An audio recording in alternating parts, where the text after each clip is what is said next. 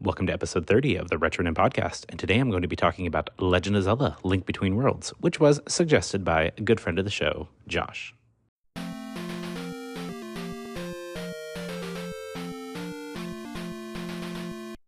I'm a pretty big Zelda fan, but my love for the series mostly stems from the 2D entries, and that's what I'm going to talk about today. It's a sequel to one of my favorite games.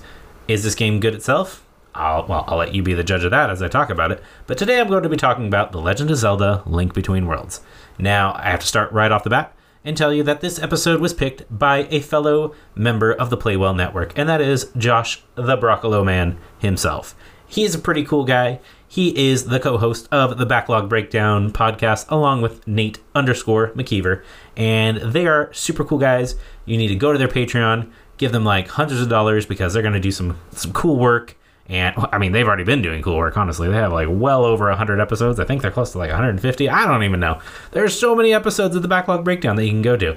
And if you subscribe on the Patreon, you can also get, like, bonus, like, behind-the-scenes episodes. So, like, it's like you double the amount of episodes for just, like, a little bit of money. It's like, what are you going to do with that money anyway? You're going to buy food? Come on. Buy coffee? What are you going to do? Pay your mortgage? No. You need more video game podcasts in your life. Now, the cool thing about Josh is that he is, like, a super cool, like, musician guy. He is super knowledgeable in like all the same ways that I feel like I am, except he's actually way smarter than me. And he's like my co-pilot on this magic carpet ride through like obscure Japanese RPGs and rhythm games. And he's just like really like into a lot of the same stuff that I like. And he also likes Ultraman, and that's cool. He's like one of the only other Playwell Network people that like really like Ultraman. Nate likes Ultraman, but he hasn't really like dove into Ultraman, and I'd have to pay like Paul and Nick to be able to like actually engage with Ultraman in some way, shape, or form, which, if you give me money, then maybe I can do that. But I digress. Let's talk about the game today. The Legend of Zelda: A Link Between Worlds is the 2013 sequel on the 3DS of a Super Nintendo game, one of my favorite Super Nintendo games of all time, The Legend of Zelda: A Link to the Past. So, hey, that's really cool. A direct sequel to a game that is so beloved and awesome? Surely this game must be an instant classic. Well, let's talk about that a little bit. So, why is The Link to the Past one of my favorite games on the Super Nintendo? Because it's really darn awesome. Like, it's super fun. And it's a super hard game, not gonna lie. But it is definitely, like, in my... Like, I go back and forth sometimes between which is the better game. Is it Link's Awakening or Link Between Worlds? But either way, both of those games will occupy like my top 3 Zelda games of all time.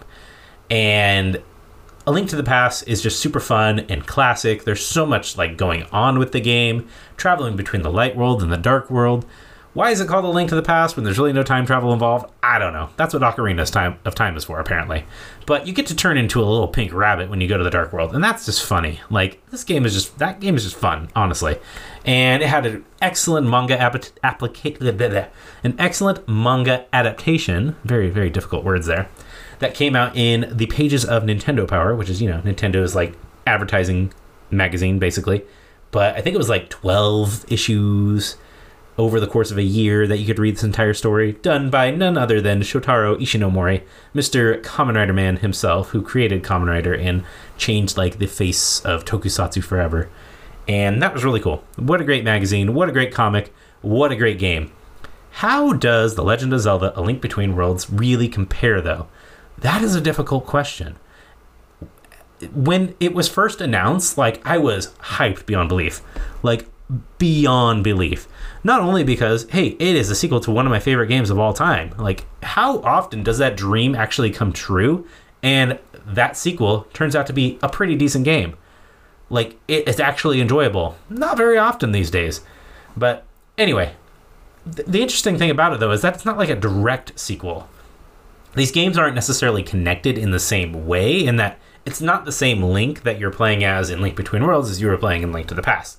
The timeline just doesn't add up. And honestly, if you've listened to any other episodes I've done about like Zelda stuff, the timelines never like match up ever. There's no sense in how the timeline is put together. Like, it is just slapdash. There was no forethought put into it. That's just how it is. But it basically is the same Hyrule. Like, if you look at the map, it is basically the same map as A Link to the Past. A few different things here and there, obviously, to accommodate some of the new story features, but it is basically the same game. Now, you start as Link, obviously. He is the apprentice to a blacksmith, which is cool. You would think, hey, Link, he is like super like weapon oriented. Of course, being a blacksmith's apprentice, that makes sense. And his adventure really begins when this creature named Yuga comes to Hyrule and turns people into paintings, which is kind of weird. Kind of a weird motivation. Like, is this a sequel to Super Mario 64 or is this a prequel to Super Mario 64? I don't really know. But throughout the game, you find out that Link gets this power to turn like two-dimensional and can like blend into the paintings. Like, he's got like the cave painting look to him, which is a really interesting callback, honestly, to like when you see in Wind Waker, when you have these like paintings depicting Hyrule and everything, and Link as a legendary hero, and it's a very, very similar like look to it. So I really enjoyed that, being a big fan of, you know, Wind Waker and everything. So Link can like blend into the walls and he can go around 2D spaces, and that's like really the big mechanic in this game, is that Link can do that sort of thing and, you know, go between the land of Hyrule and the land of Lorule. So, you know, similar to the light and the dark in Link to the Past, this is Hyrule and Lorule. Lorule is not necessarily like the dark version of Hyrule, but it's more like the parallel world to it. Like, what if things had gone wrong? So, and I think that's a really interesting distinction. So it's not the dark world, but it is a parallel dark world, if that makes sense, to the land of Hyrule. And throughout the entire course of the game, you're meeting different characters and you're solving problems, you know, which is the thing that Link does. And having to fulfill the quest of the Seven Sages again, it's like, oh yeah, this is hitting a lot of the same narrative beats as the Link to the Past. And when I first, like, I should back up a little bit and tell you how I even started the game to begin with. This game was announced and was released while I was in South Korea. And I very distinctly remember I was going to Seoul for a class at this time, right when the game was supposed to release. I think I was, like, in Seoul right when it was hitting, like, midnight time in the United States, where, you know, all the game releases are like at like either like 9 p.m. or midnight. I can't remember exactly which time zone it's like for. I think it's for like 9 p.m. actually, because on the West Coast, because it would be, you know, 12 a.m. on the East Coast. I digress. I'm a West Coast guy. I don't know the East Coast stuff. But I had timed it right to like look at my clock and go to the different time zones and see like, okay, it is exactly this time in the US. This is exactly when the game is going to go onto the eShop. And this is exactly the time I have to start my download, because I was going to a night class. So it was like, I don't know, it was the afternoon. I had just gotten off the subway and I was just sitting in a coffee shop in Seoul, right around the street from the corner, from the school that I was going to take my class. And I was like, all right, I'm going to find the Wi-Fi that's in this coffee shop. I am going to add money to my eShop account. I'm going to purchase the digital copy of this game, because obviously, like, am I going to be able to get an English copy of this game anytime soon? No. I'm going to be paying like the extravagant like $20 to $30 import fees just to get an English copy of this game? No. I'm just going to download it for the same price as I would pay for the physical copy. Honestly, I didn't necessarily think that I was going to be in Korea forever, but if I was going to be in Korea forever, like, I wanted to just have the game there and not have to think about it, not lose it, not do anything like that. So anyway, I got onto the Wi-Fi, I started downloading the game, and then I was just like, all right, let's put it into sleep mode. Let's sit here for a little bit, drink like 10 cups of coffee, wait for the class to start, see if it downloads. And I opened it up, and it hadn't downloaded all the way. And I'm like, man, this is not good. Okay, so I figured, okay, the best thing for me to do would be to go to the school that I need to do, reconnect to the Wi-Fi, start the download process again, and see what happens. And I did. And that's what I did. I spent like 3 hours that night in class, constantly checking my 3DS, having to answer all the questions from the people. Like, why do you keep checking that thing? Why are you playing games in the middle of class? And it's like, I'm an adult. I can download games in the middle of class if I want to. And so I did that. And then I got back to the little hostel that I was staying at with a roommate. And, you know, we talked for a little bit, but really I was just like, I really want to play my game now. I really want to play my game now. And I eventually did. I played it all the way till midnight. I started it, and it was a glorious experience. Like, just hearing the music in this game is like an otherworldly experience when you've played so much of Link to the Past, because there are so many similar jingles, but done in such a dynamic way. Not necessarily a remix, but just like a reinterpretation of the music in Link to the Past. and I loved it. Like, just traveling around, listening to all the familiar tunes done in such a brand new way to me. It's like, oh, this really knows how to hit you in the heart. And yeah, you might just say that's nostalgia talking, and it totally is nostalgia talking. Like, I'm not going to lie and say, like, objectively, this game is better because XYZ. No, I'm not going to say that, because I don't know how to measure that sort of stuff. I'm not that smart. I just know how the game makes me feel, and I think it did a really good job making me feel a very certain way about this game. And just going through the different story beats in the game, like, oh, there's just some really good stuff. Like, you got the new like wall merging mechanic, which plays into the story really nicely. But then you also have like a really cool feature where you can take things in a bit of an open world direction. The gameplay itself was fairly, I mean, it was linear, but not like super linear, to the point where the traditional Zelda formula is you go to the dungeon, you get the item in the dungeon, you finish the dungeon with said item, rinse and repeat. You're going to have to do that for every dungeon, basically, and every other Zelda game. Every dungeon has its special item. But the thing that made this game like really fun is just because it had the ability to approach things in a non-linear way. For example, there's a character named Moravio, and you could go to his shop and he will rent you the items or let you buy the items instead of finding them in the different dungeons. And because of that, you could really, if you wanted to farm for rupees like right off the bat and get as much stuff as you possibly can so that you're really strong, you could do that. I think I did that like several times. Sometimes it's just nice to sit there and cut grass and get the rupees, you know? Do the work and get paid. You know what I mean? And so you were able to do that. Now, you weren't necessarily able to upgrade the weapons easily, and you did need weapon upgrades to enter certain areas. And that was fine with me, because eventually you would get everything that you need in order to get the weapons that you needed. So being able to attack the dungeons in any order was fun. I didn't necessarily do it in just any order. Like, I didn't just randomly pick, because I knew, like, okay, there's got to be like an ideal order, and I know I looked it up to see what the ideal order is. But the fact that I could have done it in a different way is pretty cool to me. If I ever go back and actually play this game again, I think that I would definitely try to just forget everything that I remember from my previous playthrough and just do something like randomly. Like, I just feel like doing this water area, or I feel like doing this forest area right now, just because I want to, and just explore around. I think that'd be really fun to do with my son sometime, actually. I think he's like nearly ready to really dive into Zelda stuff, other than just watching us play it on the TV, because, you know, Tears of the Kingdom was really fun for him.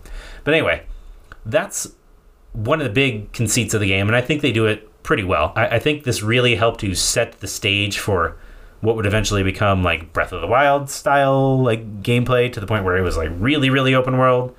And, you know, Tears of the Kingdom followed after that and had, you know, some cool upgrade features as well, honestly. So I think a lot of what Link Between Worlds did was set the stage for what Zelda could be. It was allowed to be more experimental, which is honestly terrifying, like, to think about, because this is the direct sequel, basically. It's, you know, a spiritual sequel, but a direct sequel that's supposed to evoke the original A Link to the Past, which is the game that really, like, helped Nintendo burst the Zelda name into, like, super big popularity. Like, obviously, Ocarina of Time did that on an exponential scale. The original Zelda itself was no slouch. It was a super popular game. Zelda 2, maybe not so much, but like Link to the Past was really the game that was like, oh, this is a really, really good franchise. And making a direct sequel to that, like, whew, that's kind of scary. There is a lot on your shoulders if you're supposed to make the direct sequel to Link to the Past. It'd be like trying to make today a direct sequel to Ocarina of Time. That game is held in such high esteem, like, you just really couldn't make a direct sequel to Ocarina of Time and try to explain, like, everything that's come after. Obviously, they did that with Majora's Mask, but, you know, that game is awesome, but, like, you know, it's one of those things that are, like, they could have done it because they did it within a year or two, and it was done really quickly. So, obviously, people hadn't had a chance to basically deify Ocarina of Time. But anyway, back to Link Between Worlds. I think this game definitely stands, like, the test of time. I think that Josh brought this up. He said that he wants to know my thoughts on this because this game was like super, super like hyped up, and then nobody talks about it anymore. And honestly, I feel like the only reason that nobody talks about it anymore is because it's on the 3DS. Because if this game came out on the Switch now as, like, you know, either like a direct port or a remaster or a remake or whatever, however you want to delineate those different style of games, if this game came out in like an HD style, much like some of the other 3DS games have come out, I think this game would actually just absolutely shine. I think the Link's Awakening Switch port was like super, super well received. I think people really loved it. People are just really hungry for Zelda right now, and I think that this game just got kind of lost because there was a lot coming out at this time. Like, I'm just thinking, like, okay, Bravely Default was, like, nearby this time because, like, within a year or so, there was also all sorts of different games coming to the 3DS, like Luigi's Mansion 2 and New Super Mario Brothers was very popular at the time. So Fire Emblem Awakening probably overshadowed it a bit because it came around at a similar time. Like, within these few years, you had just absolute bangers just smashing the 3DS and just being, like, super uber popular. And the Wii U wasn't very popular, just to be perfectly honest. Like, it wasn't a very popular system at the time, so the 3DS was just selling gangbusters and was sending out all these amazing games. So Link Between Worlds probably just got kind of lost in that shuffle because there's just so many other games that are out at the time. But I think it definitely does stand the test of time. I think that it is a genuinely good game, and just the fact that people don't talk about it is, well, I mean, 3 years later we got Breath of the Wild, so, like, you know, which game is going to really hold, like, the public consciousness as much? Obviously, it's going to be Breath of the Wild. Pretty sure that was 2006. I mean, 2017? I can't remember. Can't remember the specific year. I'm pretty sure. Oh, it's 2017. So, okay, like, 5 years later. You know, 5 years later. So it had some time to cook, but, like, really, like, I'm pretty sure Breath of the Wild was shown, like, years beforehand. So the hype for that probably just killed any hype for Link Between Worlds after that. So, but Link Between Worlds, it's a great game. If you have a 3DS, you could probably find this game for pretty cheap. You can't buy it on the eShop anymore like I did. But it did release as part of the Nintendo Selects collection of 3DS games that they had, which are the cheaper, you know, reprints of very popular 3DS games. So I'm pretty sure you could find it. Like, I think even at my local used game store, I saw it for like 15, 20 bucks even now. It may have gone up since then, but I don't know. I'm really tempted to go get a physical cartridge, honestly, because it is a game that I think I would like to try to play again in the future. I don't know if my son's ready for it because it's really difficult, but it is a really solid game. So that's my thoughts on Link Between Worlds. Thank you, Josh, for suggesting it. I hope I was able to attack it in a way that was interesting. And yeah, that's pretty much all I got to say about it. It's a great game, great music. I think I'm just going to go fall asleep to Zelda music now. Thank you for listening to the Retronym podcast. You can find me at Twitter with the username @Retronym, that's spelled RETRONIM, and through email at theretronym@gmail.com. If you enjoyed this episode, please feel free to rate, review, subscribe, and all of that other fun stuff. I don't even know what it is. You can also check out my other podcast, Henshin Dad, if you are curious about the wide world of tokusatsu. Thanks again for taking time to listen to me today, and until next time, keep enjoying the games that you love.